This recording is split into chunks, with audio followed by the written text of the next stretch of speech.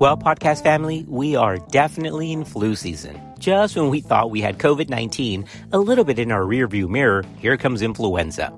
Yesterday was October the 10th, and one of our OBGYN colleagues who practices in Georgia, Dr. Ashley Nicole, sent me a wonderful voice message.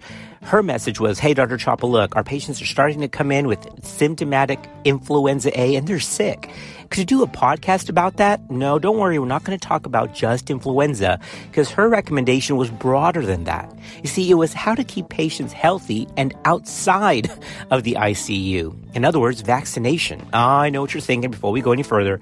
Oh, I've heard it all. I've got vaccines. I've got it. But do you? Because it can get a little confusing, especially for those going into your oral boards coming up this fall. You know vaccines in pregnancy are going to be a hot topic. So I thought, Dr. Ashley, it's a great topic idea, and we're going to knock this out where it makes a lot of sense.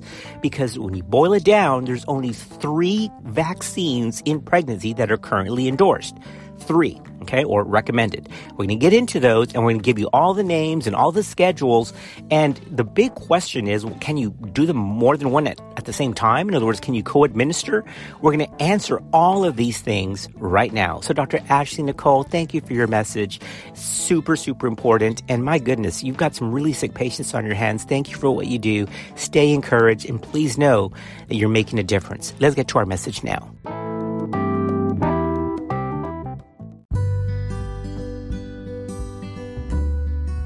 Our goal is to keep everyone up to date in practicing evidence-based medicine because medicine moves real fast. This is Clinical Pearls.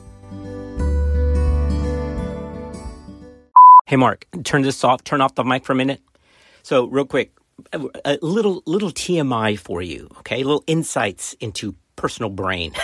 So it is definitely an Achilles heel. I mean, Ashley left the message, and my goodness, she's dealing with some really sick patients. But I have to tell you, from Georgia, Achilles heel is women with Southern accent. I just have to tell you. I mean, every time I hear it, I just can't do it. My knees get weak. My little heart misses a beat. I'm telling you, Southern accent, it's just my Achilles heel. You better not put that in the program. Oh, podcast family, let's just start right here, okay? Let's be honest. Vaccine fatigue. I mean, how long have we been hearing this thing in the news and pounded into our minds? Vaccine, vaccinate. Well, the reason is because it kind of works. I mean, there's evidence there that can keep people healthy and out of places like the ICU that poor Ashley's dealing with right now. So I know it's a tough issue, but especially if you're going into your boards, you're going to be asked these things, not so much about specific schedules, because you can look at the manufacturer's website for that, but how they work, what they are, and can you co-administer them or not? So it's very important that we get this right. Look, in general, there were only 2 vaccines that were recommended for pregnancy. And that was TDaP and the seasonal influenza vaccine if you were pregnant during the flu season.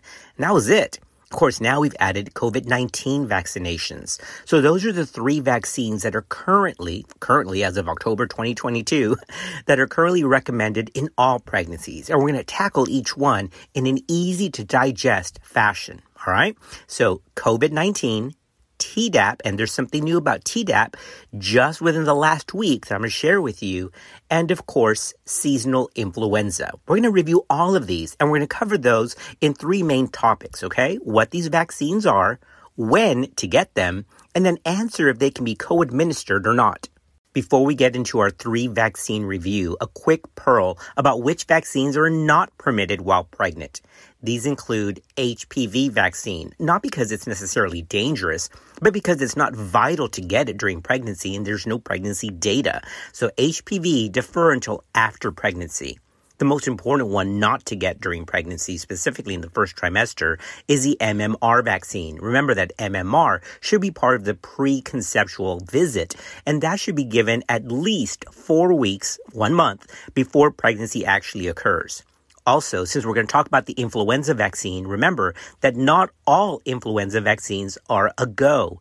The live influenza vaccine, which is the nasal flu vaccine, is not allowed during pregnancy.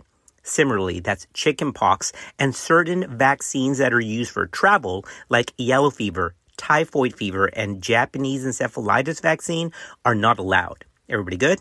No HPV, MMR, live influenza virus, no varicella vaccine, and no vaccine against yellow fever, typhoid fever, and Japanese encephalitis.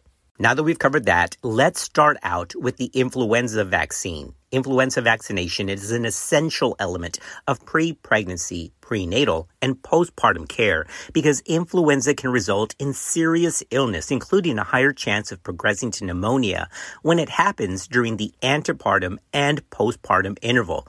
And Ashley knows that all too well because of her patient encounters recently. The American College of Obstetricians and Gynecologists recommends that all adults receive an annual influenza vaccine and that women who are or will be pregnant during the influenza season receive the inactivated influenza vaccination as soon as it's available. In the U.S., the influenza season typically occurs 10 to 5. 10 to 5. No, not 10 a.m. to 5 p.m. That's 10 to 5 in terms of months. So it's easy to remember. October to May. October to May. And here's a clinical pearl. Seasonal influenza vaccines are designed to protect against the 4 main types of flu. That's 2 types of type A and the 2 types of viruses under type B. So if you're ever asked on the oral board, which influenza vaccine should women get? That's a trick question because the answer is yes. There's only one influenza vaccine and it's effective against the 4 main types of flu, the 2 types of type A and the 2 types of type B. According to ACOG, ideally, this flu vaccination should be given before the end of October. So it's fitting that we're doing this podcast on October the 11th. So we're trying to get this in before the end of October. But vaccination throughout the influenza season is still encouraged to ensure some protection during the period of viral circulation. Any of the licensed, recommended, age-appropriate, inactivated influenza vaccines can be given safely during any trimester, all right? So you don't have to wait for them to be out of the first trimester. Only the inactivated vaccine is permitted in pregnancy in any trimester. Okay, we've tackled influenza. Let's move on into COVID vaccinations. I mean, I know you remember when there was just one COVID vaccine out. Well, there's 4 now. And oh my goodness, don't shut me off and don't fast forward because it's super important and it's going to be super easy, okay? While we cover these, we are going to touch on the newest vaccine to be out and how it works because it's not an mRNA or an adenovector vaccine. So we're going to cover that. But remember that vaccination against SARS-CoV-2 is super important, especially in pregnancy, because pregnancy, just like with influenza, is a risk factor for disease progression. Obviously, it also increases risk for preterm birth and even stillbirth and preeclampsia. Placental changes have been documented even in pregnant women who were asymptomatic or had mild COVID-19 symptoms. As of October 2022, there are 4 COVID-19 vaccines that are currently approved under the full authorization. That's called a BLA approval, or who are authorized by an emergency use authorization, or EUA, by the FDA. All right, so the FDA has 2 processes, a biological license acceptance, which is BLA, or emergency use authorization, which is get it out quickly because it seems to be safe, it seems to work, but doesn't have full approval. So BLA is full approval mode, EUA is temporary allowance without full approval, and there's 4 of those right now.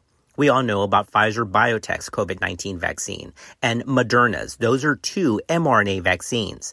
Then there's the single vaccine option, which is Janssen's Johnson & Johnson vaccine. And then the newest, which is Novavax. Novavax works differently than the other ones mentioned, and we're going to cover that in just a minute. All right, so Pfizer, Moderna, mRNA, Janssen is adenovirus vector vaccine, and then Novavax is a special kind of vaccine called a protein particle vaccine. And we're going to show you what that is in just a minute.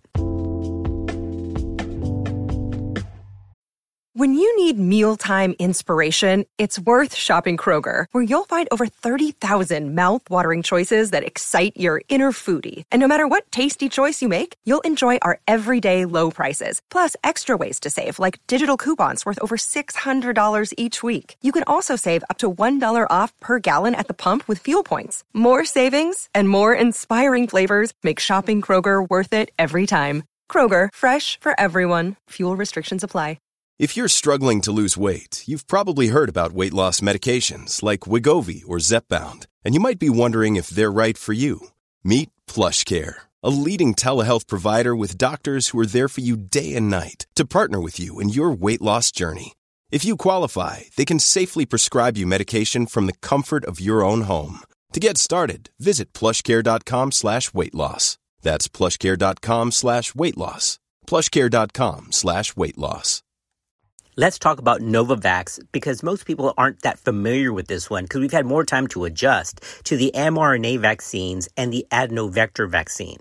But this new Novavax is a protein subunit vaccine. This vaccine directly injects a version of the spike protein along with another ingredient that helps stimulate the immune system, leading to the production of antibodies and T cells. So this injects a version of the spike protein that has been formulated in a lab as a nanoparticulate that does not have any genetic material inside of it, so it cannot cause disease, all right? So this isn't the live virus. This is just a version of the spike protein that's put into the body to make an immune response.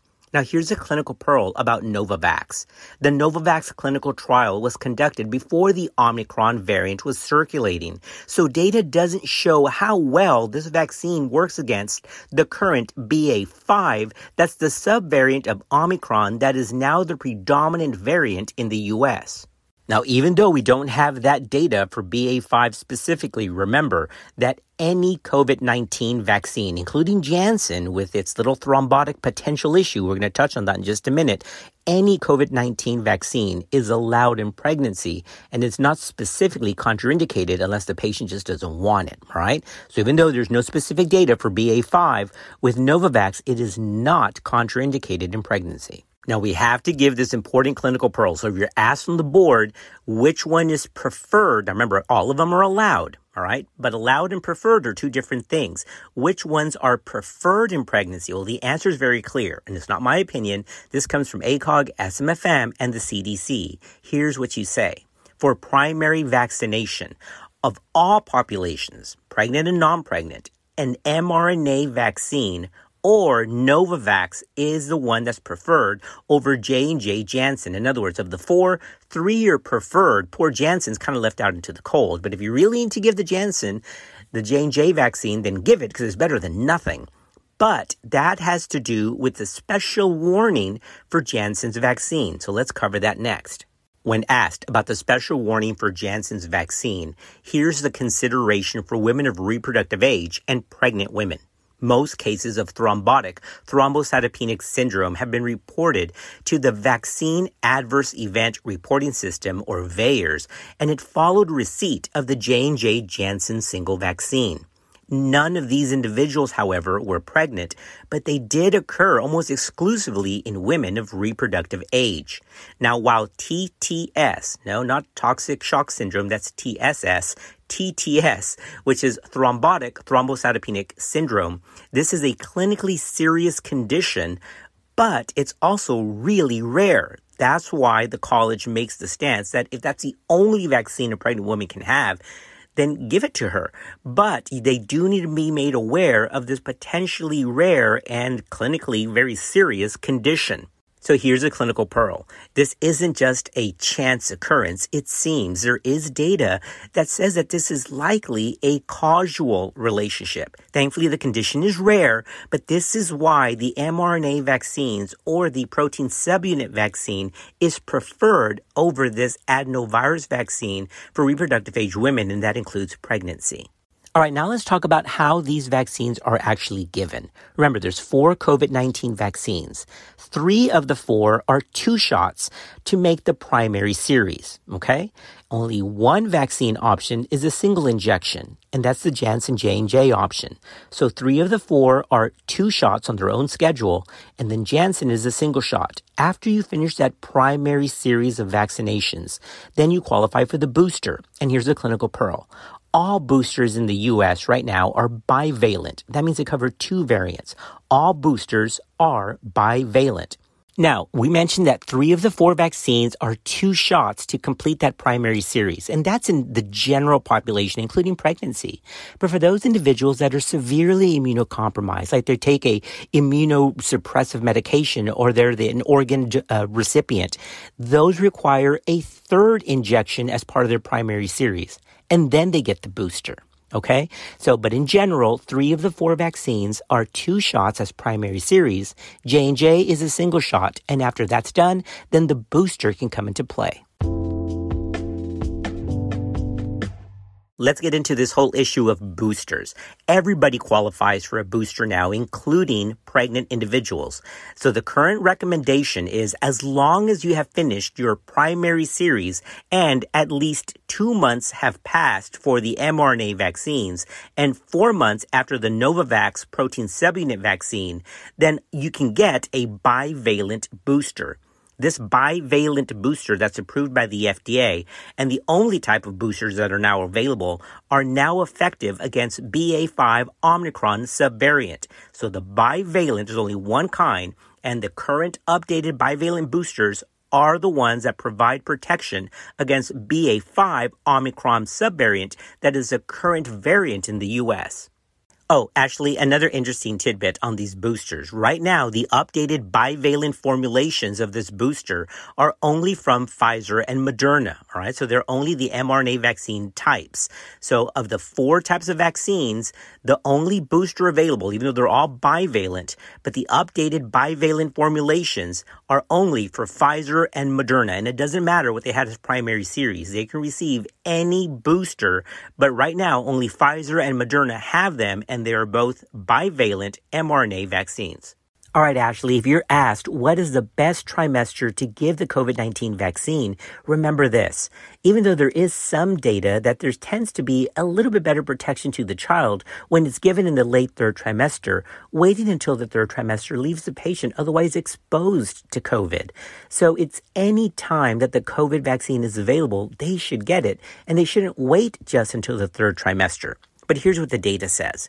According to data in a research publication that was published in March 2022 in the Green Journal, these researchers analyzed how spike antibody levels in the mother's blood and the baby's umbilical cord actually varied according to the time of prior vaccination. Okay, that makes sense? So in other words, followed women who got vaccinated 1st, 2nd, 3rd trimester, and then looked at antibody levels in both the mom and in the baby's umbilical cord.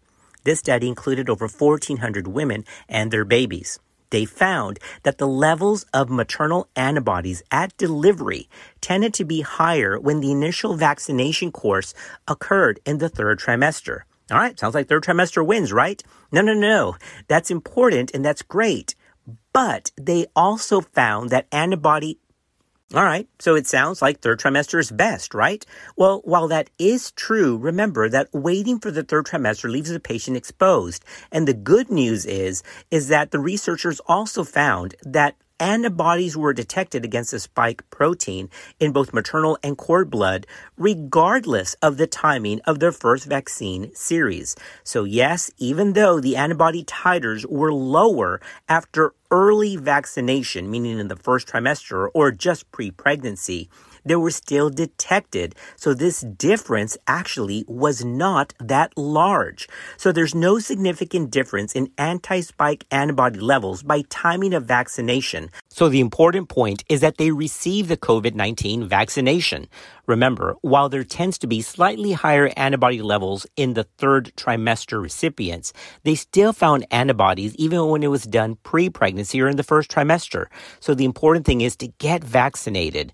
And remember that booster is still helpful, and pregnancy is not an exclusionary criteria for that booster vaccine. If asked when COVID vaccination can happen after symptomatic COVID, well, there's an answer for that as well. The CDC says you can wait 3 months after the first day symptoms began to get the vaccine. And the reason is it's pretty rare to get reinfected within the first 3 months after symptomatic infection. All right, podcast family, we're coming to the wrap. We've covered influenza. We've covered COVID-19. And that brings us to the 3rd and final vaccine that's recommended in pregnancy. That's TDaP. This is called the Boostrix vaccine. Now, the FDA just approved, I'm talking about within the last week, approved TDaP as a way to prevent newborn pertussis up to 2 months of age, which is great. It's also kind of weird because we've been doing that and giving it for that very reason for over a decade now. So thanks, FDA. It's great. It's been a while. But yes, Boostrix is now officially endorsed as a way to prevent neonatal infection in the first 2 months for pertussis, right? So it's a good thing. TDaP is tetanus toxoid, reduced diphtheria toxoid, and acellular pertussis. Wait a minute. I didn't mean to brush off the FDA. I've got great friends there. Thanks, guys. No harm intended. Remember that pertussis is whooping cough and it's highly contagious, and newborns and babies are at high risk of severe whooping cough, and it can actually be life-threatening.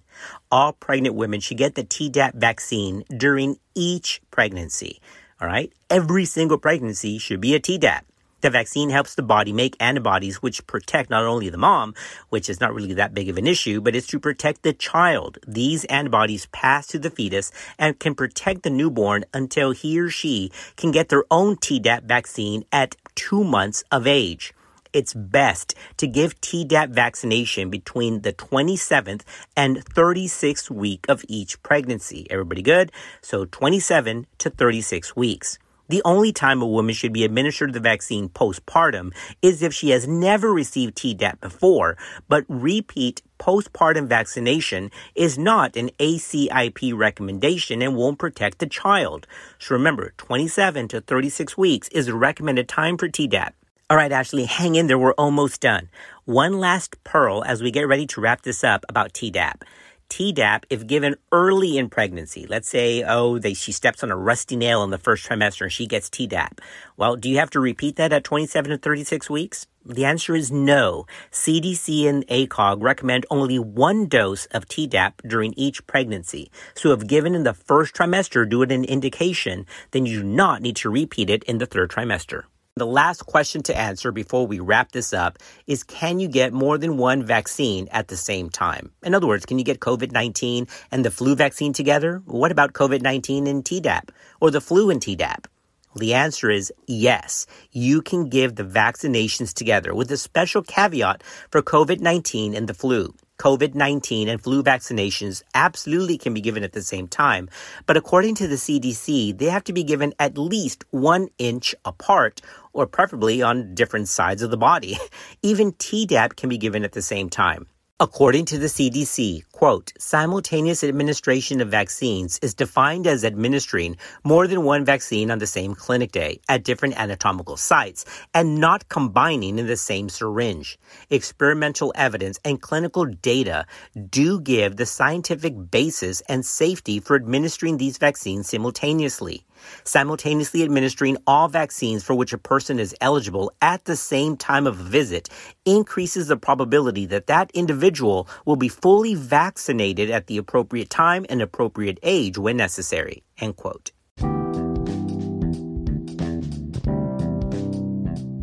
Well, Ashley, that brings us to a wrap. I hope that was helpful as you get ready to do your boards. Remember, just 3 vaccines: COVID, influenza, and TDaP, and we've given you the specifics. Now arm yourself for your oral boards. You're going to do great. And listen, I know you had some challenging cases, but my goodness, thank goodness for you. You're standing in the gap, and what a privilege to be able to intervene when these people are sick, hurting, or just afraid.